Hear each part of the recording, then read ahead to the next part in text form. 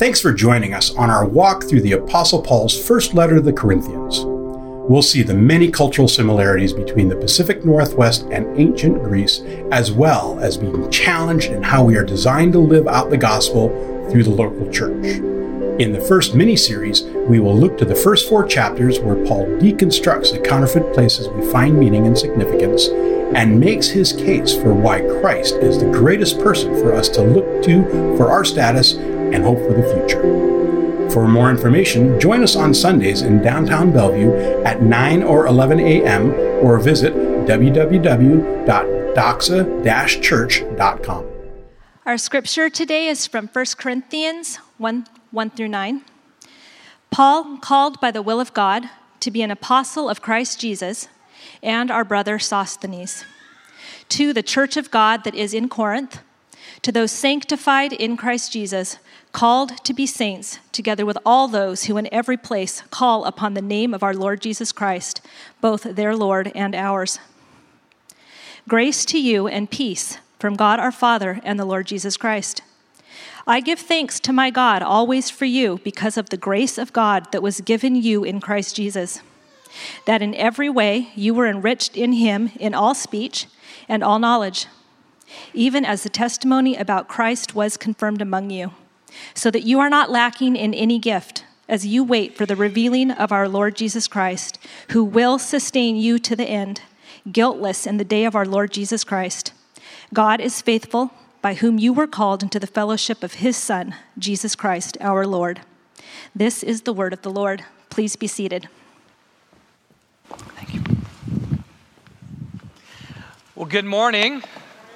Good to be with you. My name is Jeff Vanderstelt. I'm one of the elders here at Doxa Church.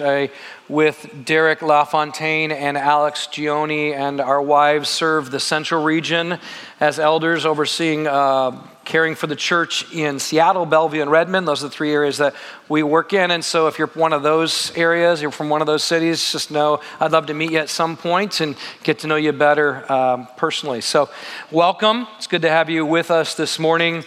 As you are aware, it's pretty obvious, we're starting 1 Corinthians. The artist did a great job again, helping us really enter in to the text of God's Word. And so I'm really thankful for the way they serve our church in so many beautiful ways. And I'm really excited to walk through this text, not just today, but to look at all of the book of 1 Corinthians over the next 5 or 6 months. I really believe we need it as a church. We live in a context where we need to continue to be reminded what it looks like to be God's holy set-apart people, while we're also very engaged in loving our world and leading people to Jesus. That's our hope. So I'm excited to start this together with all of you. Just so you know, even though it says 1 Corinthians, it's actually Paul's second letter to the church in Corinth. He wrote 4 letters that we know of, 2 of which we have. It's called 1 Corinthians because it's the first one you find in your Bible. There's actually 2 that you find in your Bible, 1 and 2 Corinthians, but there was one written before this one. This church, just a little background, is about 5 years old in the writing of this particular letter. It's interesting that we're about 5 years old as a church, or going into our 5th year this year. So the difference, however, is they literally were 5 years old in the faith because Paul was sent there to start a church 5 years prior. In fact, I want to just start that reading, the very first verse, to kind of unpack the text with you guys together. Paul says, Paul, called by the will of God to be an apostle. That word apostle is sent one. So called to be a sent one of Jesus Christ, and our brother Sosthenes. We'll come back to that brother in a minute. But I want to stop and just make sure you know what's going on here. One of the things that's been going on in this church is that they've been questioning Paul's apostleship and his authority, and whether or not he really has the authority to speak to them on behalf of God. And so they're immediately questioning all the things that Paul's been correcting them with. And so Paul starts with, hey, I want to remind you, I didn't make myself an apostle, God did. I'm an apostle by the will of God, and I've been apostle sent by Jesus Christ to you in particular. And a little bit of history of this church, Paul was traveling. This is his second missionary journey. He is traveling from Athens, landed in Corinth. And if you know much about Paul's journey, you can read more about this, by the way, in Acts, particularly chapter 17 and 18. 17 was the Athens journey. 18 is now the Corinth arrival and starting the church. Paul was pretty discouraged in in Athens, and lands in Corinth pretty discouraged. Wants his buddies, Timothy and Silas in particular, to join him so he's not all alone. They eventually do join him in Corinth, but the very first couple that Paul begins to work with is Priscilla and Aquila. Some of you are familiar with their names. They were converts of Paul. Paul discipled them. They began to help lead that church together, this church in Corinth. Paul remained in Corinth for 18 months to really establish that church. A little bit of background, he landed in the synagogue where, not literally landed, but that's where he started his preaching. As Paul was prone to do, he would start with the Jews, explain to them how the scriptures, the Old Testament scriptures, had been pointing to the Messiah, Jesus Christ, and how they had rejected him, and now how they should receive him and respond to him in faith. So Paul starts in the synagogue, gets kicked out of the synagogue. We'll come back to that in a minute, and then starts his teaching ministry really next door to the synagogue in a house. So he's there for 18 months, establishing the church there. Now, this church is a mess. We're going to see it. We're going to read about it. Some of you have read through the book already, and you see it. Not only were they questioning Paul's apostleship over them, but they were like the apostle shop and hop people. Some of you are in the room and you are church hopping and church shopping, right? And they were doing kind of the same thing with the apostles. Like, who is the most impressive speaker? Who do we like to be connected to? Because there's a sense of vicarious importance that we gather by being connected to the most important or prominent or well-spoken apostles. Of course, nobody does that today. Nobody's like, I'm sure you're not here shopping churches and finding out who's the preacher you like the most in the region. You aren't doing that, right? So, we're nothing like them. Not only were they doing that, but they were also divided in their church itself. Now, this is interesting. There wasn't another church, so they weren't doing church hopping. They were just doing apostle shopping. But they had to kind of all gather in the same place when they did gather, because there really was one church. There wasn't a bunch of churches to choose from on every corner. So they were gathering together, and when they gathered together, they were divided. They had rejected one another. They found ways to not be in association with others. So there was factions within the church. They were bringing people to court and bringing lawsuits against one another when they couldn't figure it out with each other. They just went to the public courts, and in that day, that was a really broken way to do it, because those courts were nothing like the kingdom of God. They couldn't even figure out how to solve their problems with each other. I'm sure that's none of our experience either. They also would go to parties and just get plastered. They were drunken orgies, because not only were they getting drunk, but the hosts of the parties would provide prostitutes for people to engage in sexual immorality at the parties. These are Christian people going to parties, getting drunk, and sleeping with prostitutes. So that's going on. That's a mess, okay? One brother in particular is involved in an incestual relationship with his mother-in-law. Everyone in the church knows about it. No one wants to talk about it. No one wants to do anything. That's a problem. In their worship gatherings, when they came together in a room like this, they would go ahead of each other and drink as much wine as they could, and they were getting drunk in their worship gatherings. That's why we don't let you drink from this. We're concerned about you doing the same. Just kidding. You dip it in. Don't drink that cup. Some of you are like, man, I love this wine here. That's not the point. But they were going ahead they were just dishonoring the Lord's Supper. They were insulting the preachers publicly while they were preaching, interrupting them. Some of them were just talking to each other while the preacher was preaching. So you guys don't do that. Get off your phones right now. They were a mess. They're questioning the very gospel, in particular the resurrection of Jesus Christ. And as a result, Paul needed to confront them. They love themselves more than each other. They love their gifts a lot. They love boasting and how their gifts were better than somebody else's gifts. They love impressing people in the gatherings so that people would look at them instead of Jesus. It was a mess. And you might ask, well, how did it get that bad? Well, there's a couple things that happened likely. One, they are only 5-year-old Christians. They've only known Jesus and following Jesus for about 5 years. But we shouldn't discount Paul's really good teaching. I'm sure Paul did a great job of establishing them in the foundations of the gospel and teaching them the basic doctrines.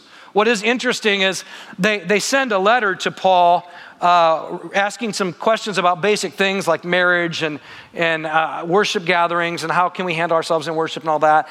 And at the same time, while they're sending the letter about these kind of nominal or kind of very important things, but they're not like sin issue stuff, Chloe's household, who's part of the church, she's reporting to Paul, hey, just so you know, that's really a smokescreen to what's really going on. Nobody really wants to face the brokenness in our church. So I'm going to tell you about all the stuff that you probably do need to confront. So you've got two things going on in this letter. You got Paul addressing the questions they're asking, and then he's addressing the stuff they don't want to talk about.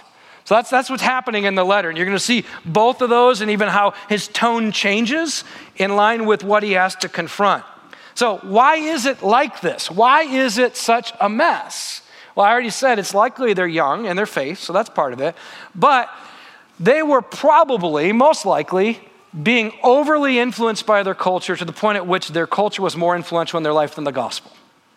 That's probably what was going on. That they grew up in this culture. If you know much about Corinth, Corinth was a Greek city that became a Roman colony, had been destroyed in 146 BC by Rome. Rome then took the rebuilding of the city into their own hands. And if you look at any architectural drawings or historical findings of this city, even though it was a Greek city, it looks like a Roman city. So they rebuilt it as a Roman city, beautiful architecture, incredible commerce. It's a port city. If you look out in our lobby, you're going to see lots of posters that say hashtag Seattle and Corinth, because there's a lot of similarities between Seattle and Corinth, a port city, lots of commerce, tons of architectural beauty, art. People are coming from all over the place to this particular city. It's one of the biggest cities in Europe. And so it's influential.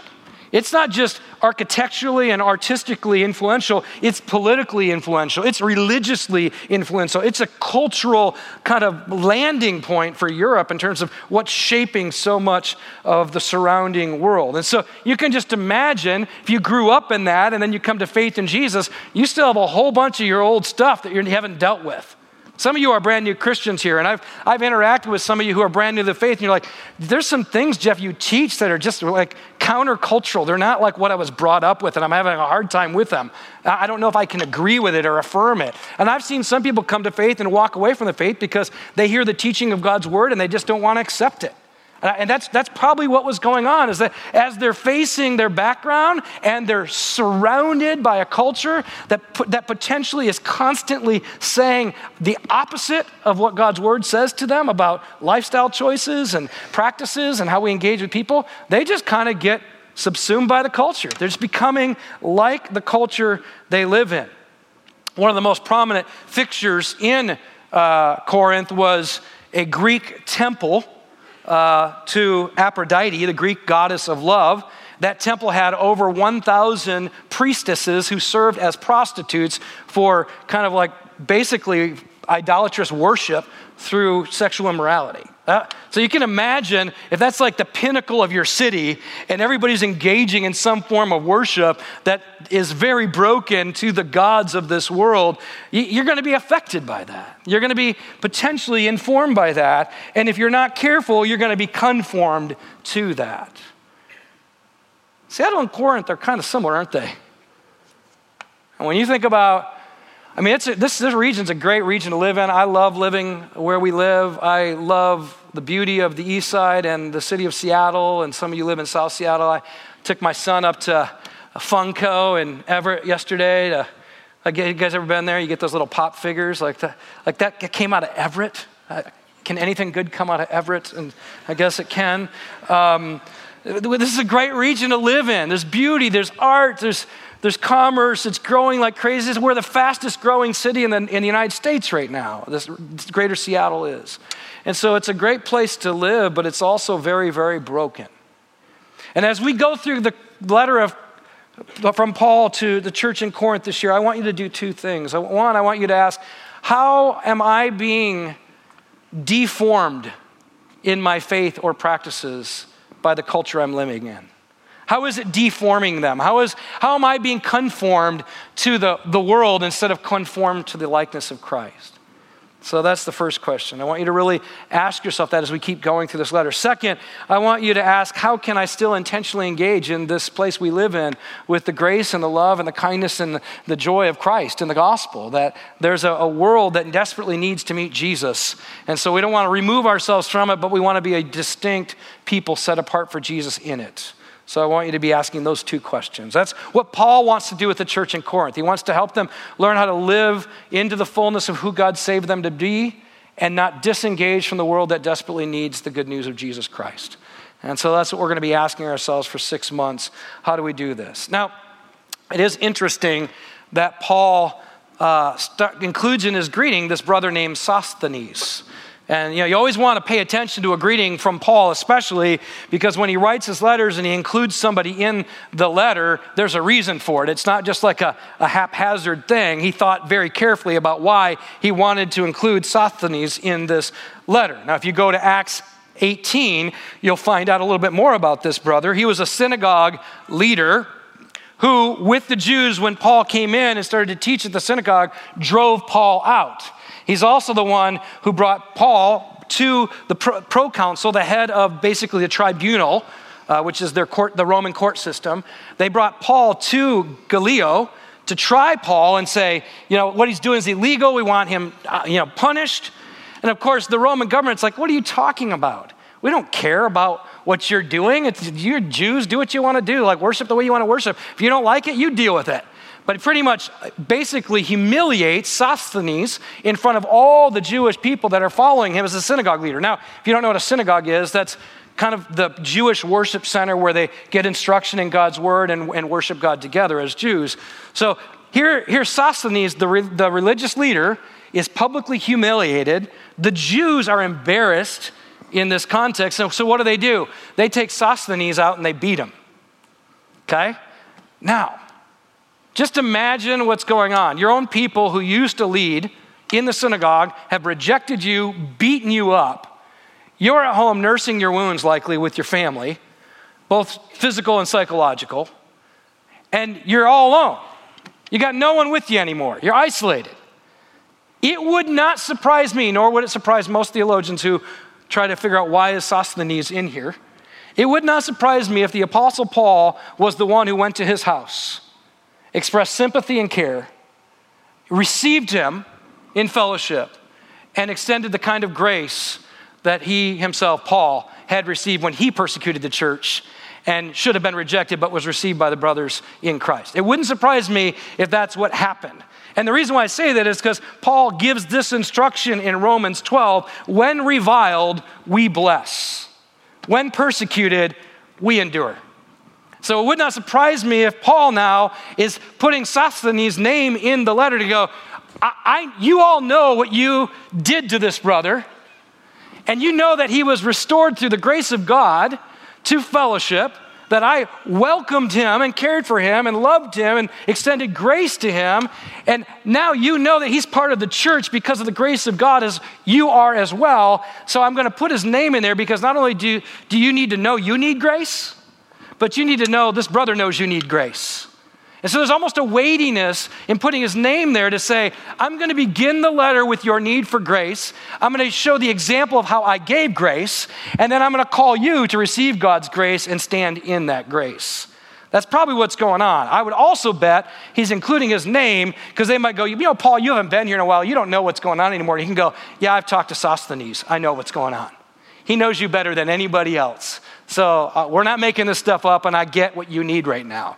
So that's likely what's happening, but I love little things like that. Some of you are like, that was a cool little piece of new information I got today. I hope that helps you in what I'm about to talk about, because what we're going to talk about is the idea that Paul wants them to understand it's all about grace. Everything that they've received has been a gift of God, and they're going to need grace in order to receive the hard words Paul's about to say. Okay, before we get to that, which is coming next week, let's keep going in the text. Verse 2, to the church of God that is in Corinth, to those sanctified in Christ Jesus, called to be saints together with all those who in every place call upon the name of our Lord Jesus Christ, both their Lord and ours. I don't know if you find this unbelievably ironic, but the most kind of the worst sinners you can find, Paul is calling saints. Like that's beautiful. In fact, that's the beauty of the gospel, is that the gospel says God doesn't treat you or even call you according to your own sin. He doesn't identify you with your behavior, but rather he lets you be identified with his son's behavior, Jesus Christ. And in Christ, you, instead of being called a sinner, are being called a saint. I love the fact the Apostle Paul doesn't go, okay, to all the sinners in Corinth, I'm going to talk to you about your sin. No, he goes, to all the saints called by God. I mean, this is the Corinthians. He's calling them saints. See, a lot of us think, saint is someone like, really highbrow behavior. You go, man, that guy is such a saint. That girl is such a saint. And that's how we see sainthood. We see sainthood as you earn it through your good behavior. Paul is saying, no, sainthood has nothing to do with your behavior. It's about his behavior. He called you. He made you saints. See, I don't know if you know this. If you're not yet a Christian, I want to just clarify something for you that we believe as Christians. We believe that if our faith is in Jesus' life, death, burial, and resurrection, that we are what theologians called in union with Christ. Now, what does in union with Christ mean? To be in union with Christ. So if your faith is in Jesus' life lived perfectly before God the Father as righteousness, his death given as our forgiveness, him dying for our sins, his burial as the means by which he puts sin and death in the grave and victoriously leaves it there in his resurrection. If we believe that, our faith is in that, then we are called people who are in union with Christ. And in union with Christ is the same as marriage. Okay? So when my wife married me, we became one flesh, the Bible says. That meant everything that's mine is now hers, including my student debt. So that's what happened, okay? Now, some of you get married and you do all kinds of prenuptials, or like, we're keeping our accounts separate, we're keeping everything separate. That's not biblical view of marriage, just to be clear. The biblical view of marriage, which really isn't about us, but about God and telling his story of how he became one with us through Christ, is meant to show that in Christ, you and I get to be co-heirs of everything that belongs to Jesus. So by faith in Christ, we are in union with Christ, which means Jesus' righteousness is our righteousness. Jesus' forgiveness forgives our sins. Jesus takes on our sin, we get his righteousness, he buries our sin in the grave, leaves it there, and we become holy people before God Almighty. That's amazing. I mean, if you just kind of just sit on that and think, I am in union with Jesus Christ, and everything that's true of Jesus is now in Jesus true of me. That not only am I forgiven, I'm loved, I'm accepted, I'm holy. When's the last time you woke up and said, I'm a saint? Now let me ask, if you believed you were a saint, would you live differently?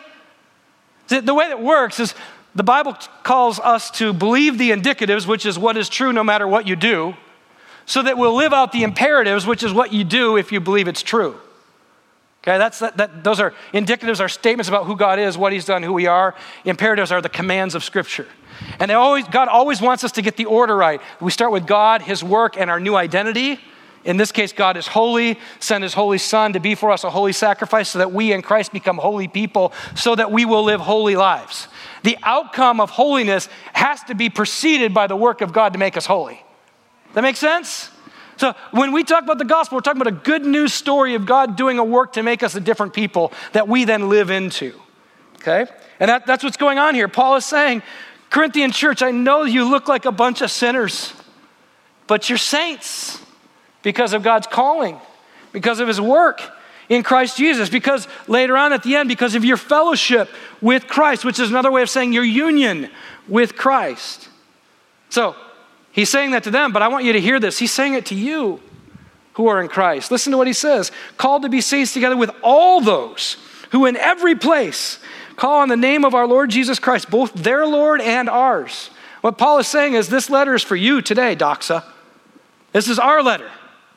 This isn't just a culturally kind of restricted letter that's only good for people a long, long time ago. This is meant to be applied to us today. And I am going to do that, and so will the others who share in the teaching with me over the next 5.5 months. We are not going to mince words, and we're not going to make it easy to accept. We're going to accept whatever God has for us because we believe he's spoken through the Apostle Paul, not just to the Corinthian church, but to Doxa Church.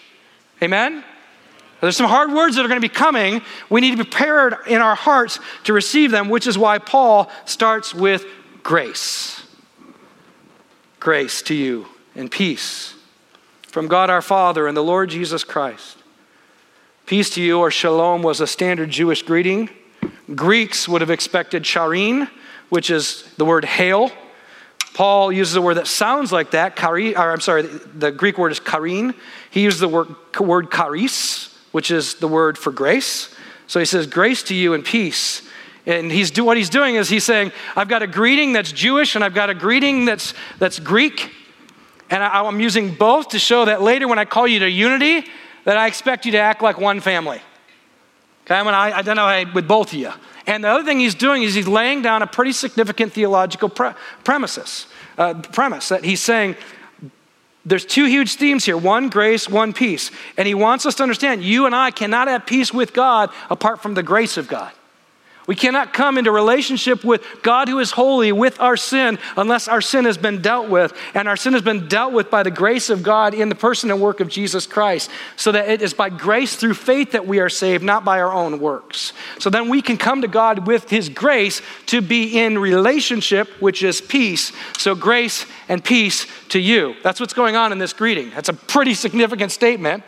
Grace and peace to you from God, our Father, and the Lord Jesus Christ. Now, not only is he saying that so that we would know that our standing with God is peace, reconciled in relationship through the grace of God, but we would also then extend grace to one another so that we could have peace with one another as well. Because he's going to have to deal with all their problems and all their sin. And if they don't understand they've already received grace and have peace with God, then they won't give grace and have peace with one another. That makes sense? We've said this a lot here. Whatever God does to you, he intends to do through you. That's what Paul is doing in this greeting. Okay, we'll keep moving forward. Verse 4, I give thanks to my God always for you because of the grace of God that was given you in Christ Jesus. That in every way you were enriched in him in all speech and all knowledge, even as the testimony about Christ was confirmed among you, so that you are not lacking in any gift as you wait for the revealing of our Lord Jesus Christ. Paul generally started his letters. It was pretty much the practice to offer thanksgiving in the letter. But Paul, if you notice, is being very diplomatic here. He doesn't say, I always thank God for your faith. I always thank God for your love. I always thank God for your hope. I always thank God for your partnership with me in the gospel. No, he doesn't say any of those because that would be a lie. Because there isn't faith, there isn't hope, there isn't love, there isn't partnership in the gospel in the Corinthian church. So what does he thank God for? God's grace. Don't miss that. He says, I always thank God for you because of the grace of God that was given you in Christ Jesus. In other words, he's saying, I don't have anything in you and what you've done that I can really brag on right now. I got God's grace. That's what I got for you. It's kind of like, how many parents here? Do you remember your kid bringing like some of your school teachers, you work with elementary kids, they bring their first picture to you and you're like, oh, it's a dog, it's beautiful. They're like, no, Dad, that's you. And then you're like, okay, now how do I back out of this one? Like, oh, you use nice colors. I like your lines. You're just trying to find anything you can to praise. That's the Apostle Paul right now, right? Or it's like, one of you is a stay-at-home parent and your kid was just rebellious all day long and the other one comes home at dinner time, he gets the report and has to sit down at the dinner table and say, and I'll speak from my case because I'm a man. So if I was this with Janie and I, I'd go like, so buddy, all I've got to say to you is you should really be thankful that mom is kind because I got nothing to praise you about today. In fact, you should really thank God that she's kind because you should be dead right now, right? Like the day you live doesn't deserve you staying in bed tonight without being killed, okay? That's almost like what Paul's saying, just to be clear. It's like, okay, I don't have much but the grace of God, but don't miss it. The grace of God is what it's all about. That's what I love. It's like, Paul's like, I'm praising God's grace in your life. Even in the midst of all the mess, God has been gracious to you. So if I'm going to brag on anything, I'm bragging on him. I was with a leader this last week who was wrestling through how to mark a particular time in their church's history. It's an older church. They want to honor someone who was a pastor in the early years of it, but who really had to be stepped out of ministry because of his own sin. And he said, how do we honor him? Should we? I don't know. And I said to him, I don't know how to answer that. In fact, I probably need some time to pray because I'll probably say the wrong thing. And because I'll be honest, I feel the weight of this position, and I don't ever want to mishandle the authority God gives me. And so I'm sobered by that. So I want to be slow to speak whenever somebody asks me something like that. And I was like, God gave me a word. I said, I got something. I don't know if this is for you. I mean, literally, as soon as I said, I want to answer, I had this come to my head. And I said, this may be for you. It may not be. You just reject if it's not. I said, I don't think that you honor the man. You honor God. In fact, whether it was good or bad, you should always honor the work of God, because at the end of the day, it's not us that did it, but God who did it. And he said, that is from God. I need to do that. We need to honor God's work through this man for God's glory. And the reason why I say this is because the Bible is full of that. And I'm doing my read through right now. I'm in, Genesis, just got through the patriarchs, Abraham, Isaac, Jacob. You get done with that and you're like, so those are the fathers of the faith? Abraham pimps out his wife twice. Isaac follows in suit. Jacob is a deceiver and a liar and gets the blessing. Are you kidding me? Like, that's it? One of my friends says this often: God loves to draw straight lines with crooked sticks. That is so true, right? Like, I'm a mess. I always love it when people get, I don't like this actually, but I kind of like it. When people get to know me, they're like, why do people ask you to go speak? Like, don't they know who you are? And then you realize they saw all my mess. And when they saw my mess, they realized I'm no different than anybody else. And I need the grace of God just like anybody else. And all of us are going to fall. And we can point the finger and say how bad Corinth was, but we should point the finger back at ourselves and go, look at how much I mess up. Look at how much I need grace. And if we're not for the grace of God, we would have no hope. We would have no church. Let's be clear. If it weren't for God's grace. And so Paul is laying a foundation of grace before he confronts their sin, because it's all about grace. And grace doesn't just give, grace forgives, and grace sustains. Those are the three things I want to close up our message with. First of all, God's grace gives. Paul's really clear. God has enriched you in speech. Why is he doing that? Because he's going to confront all their desire to find the best speakers. And he wants them to understand that anybody who can speak well, it was just a gift from God. So stop being impressed with man and start being impressed with the one who gives you the ability to speak.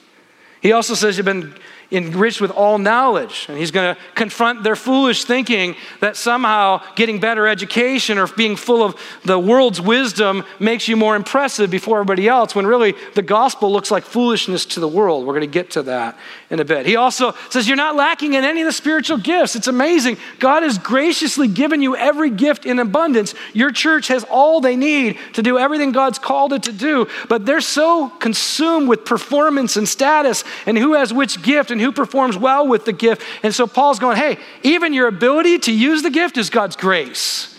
So stop being impressed with yourself. Stop boasting in your ability. Stop putting others down because you're better at something than they are. And he wants them to see afresh that they have only got what they've got because God has been gracious. That's it. I remember years ago I went to Caleb's field day in elementary in Tacoma, and one of the things they were doing was a tug of war, and I don't know why they did this, but they did the boys against the girls, and the boys were losing. And so, that's probably good for my son's, humility, but I think ego was getting a little bruised while it was happening. And ladies, I'm not trying to make this a men-woman thing. Just don't do that for me. Just listen to the story. And so the guy, I don't know what happened. The teacher said, hey, you guys want to help? So this was not fair, but all the guy leaders got with the guys, little boys. Now the women leaders got with the girls, and the guys won. And all these boys are like, yeah, we killed you. And they're just like sticking in the girl's face. I'm like, you are losing. right? This is what we do to God all the time, man. I am awesome. Look at what I've done. He's going, you were losing. And I came and I tugged the rope. That's what I did. God tugged the rope. He rescued you from sin. He pulled you out of the muck and the mire, we're told in Psalms. Like you didn't do anything.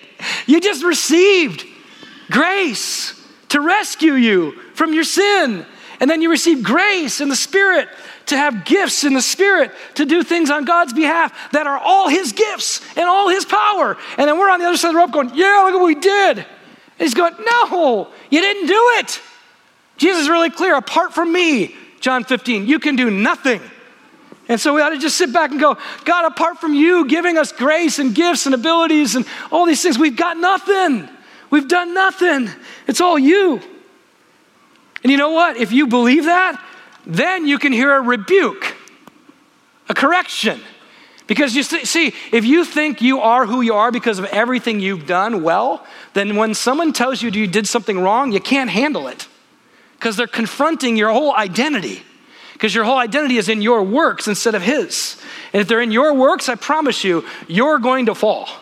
And when people correct you, you're going to get really defensive and insecure because everything about you, your status, your identity, your significance is in your performance. And when someone corrects you in your sin, you're just going to push back because you're going to go, that's what I am. What I do is who I am, not who he is what I am. So the Corinthians, in order to hear all the rebukes that Paul's got for them, needed to understand grace. Because grace doesn't just give, it also forgives. I just want you to stop and think about this. When's the last time somebody corrected you or rebuked you? And how did you respond? Now some of you are going like, no one ever corrects me and rebukes me. That's probably because they got tired of talking to you.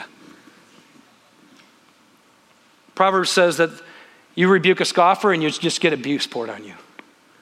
And some of you, because you're not rested in the gospel of God's grace, that your performance is not what makes you who you are, that your job is not what makes you who you are, that your obedience isn't what makes you who you are. It's God's grace in the work and person of Jesus Christ, and his performance is what you are.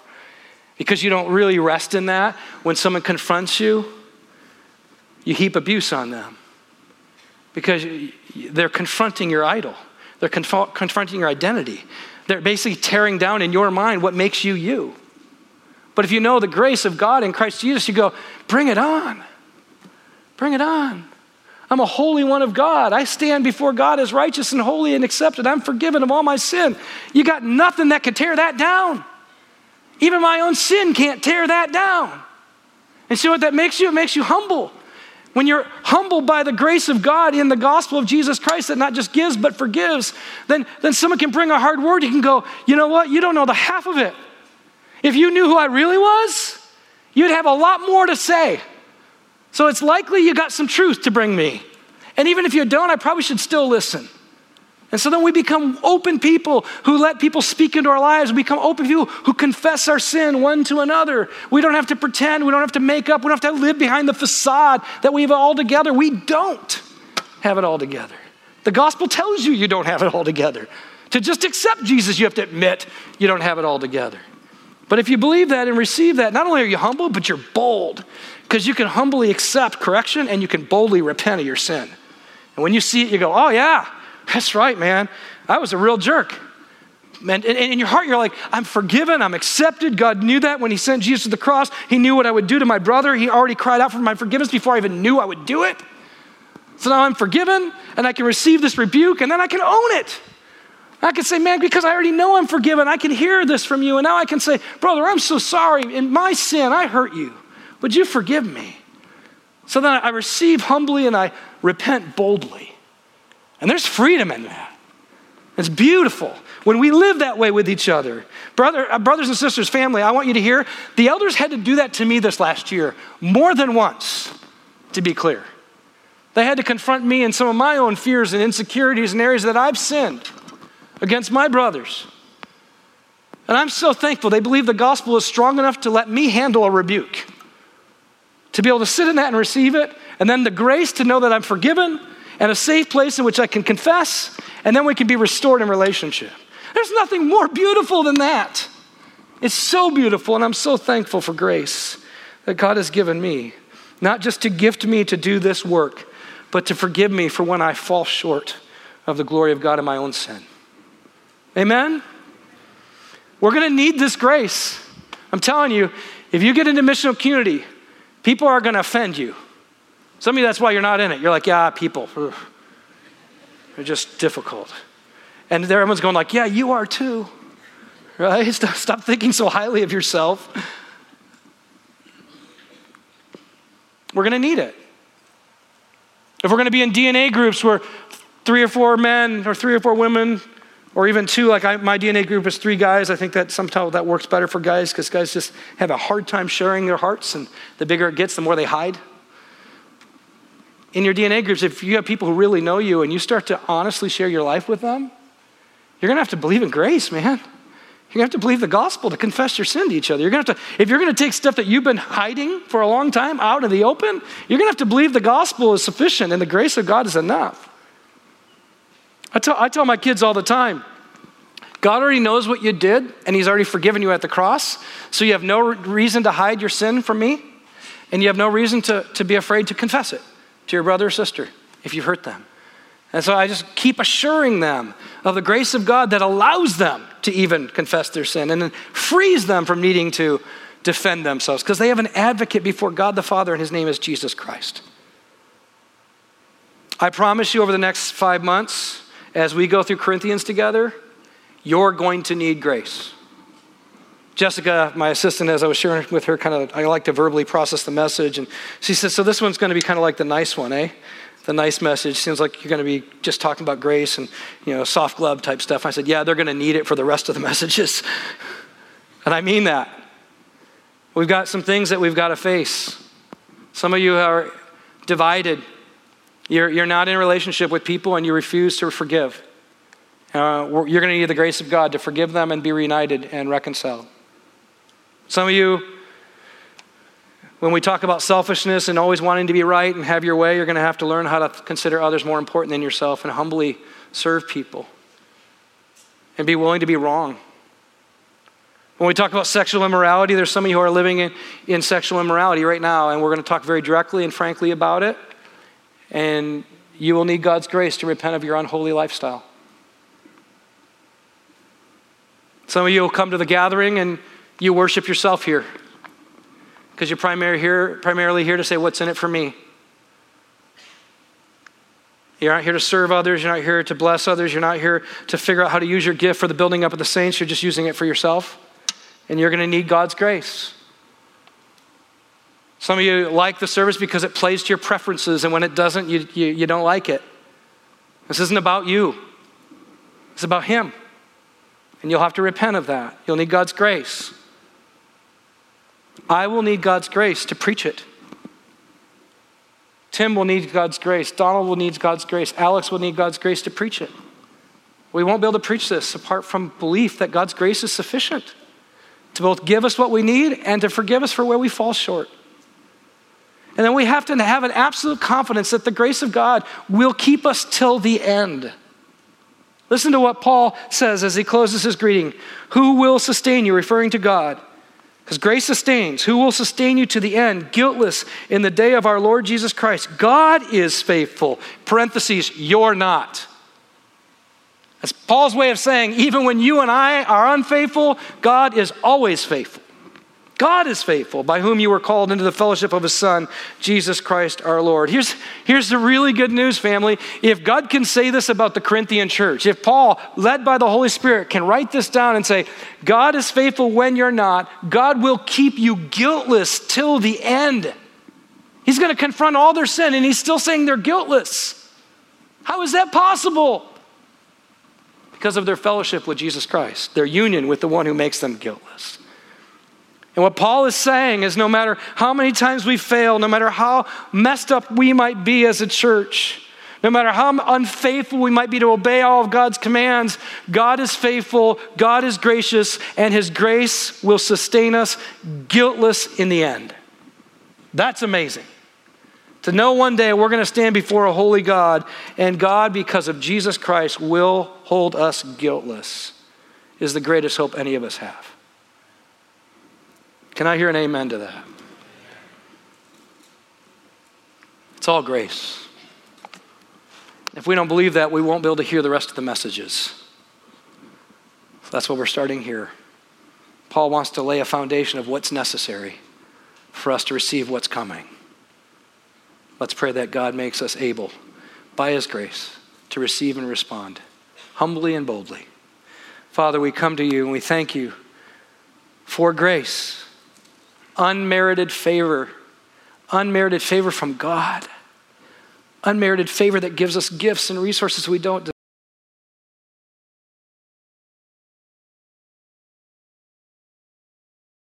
deserve. Unmerited favor that will keep us to the end and enable us to stand before you guiltless, even though we know we have sinned. For that, we will forever praise you. You alone are faithful. You alone are righteous. You alone are holy. You alone are worthy of all praise, glory, and honor. And so we will boast only in your name, Jesus Christ, and not in ours. And that itself is grace, that we can proclaim you over us because we will never measure up. Help us as we enter into this series to receive what you have for us. Help us to become the people you intend us to be. Continue to rescue us from putting our trust in anything other than you and your grace. We love you, we thank you, we praise you in Jesus' name. Amen.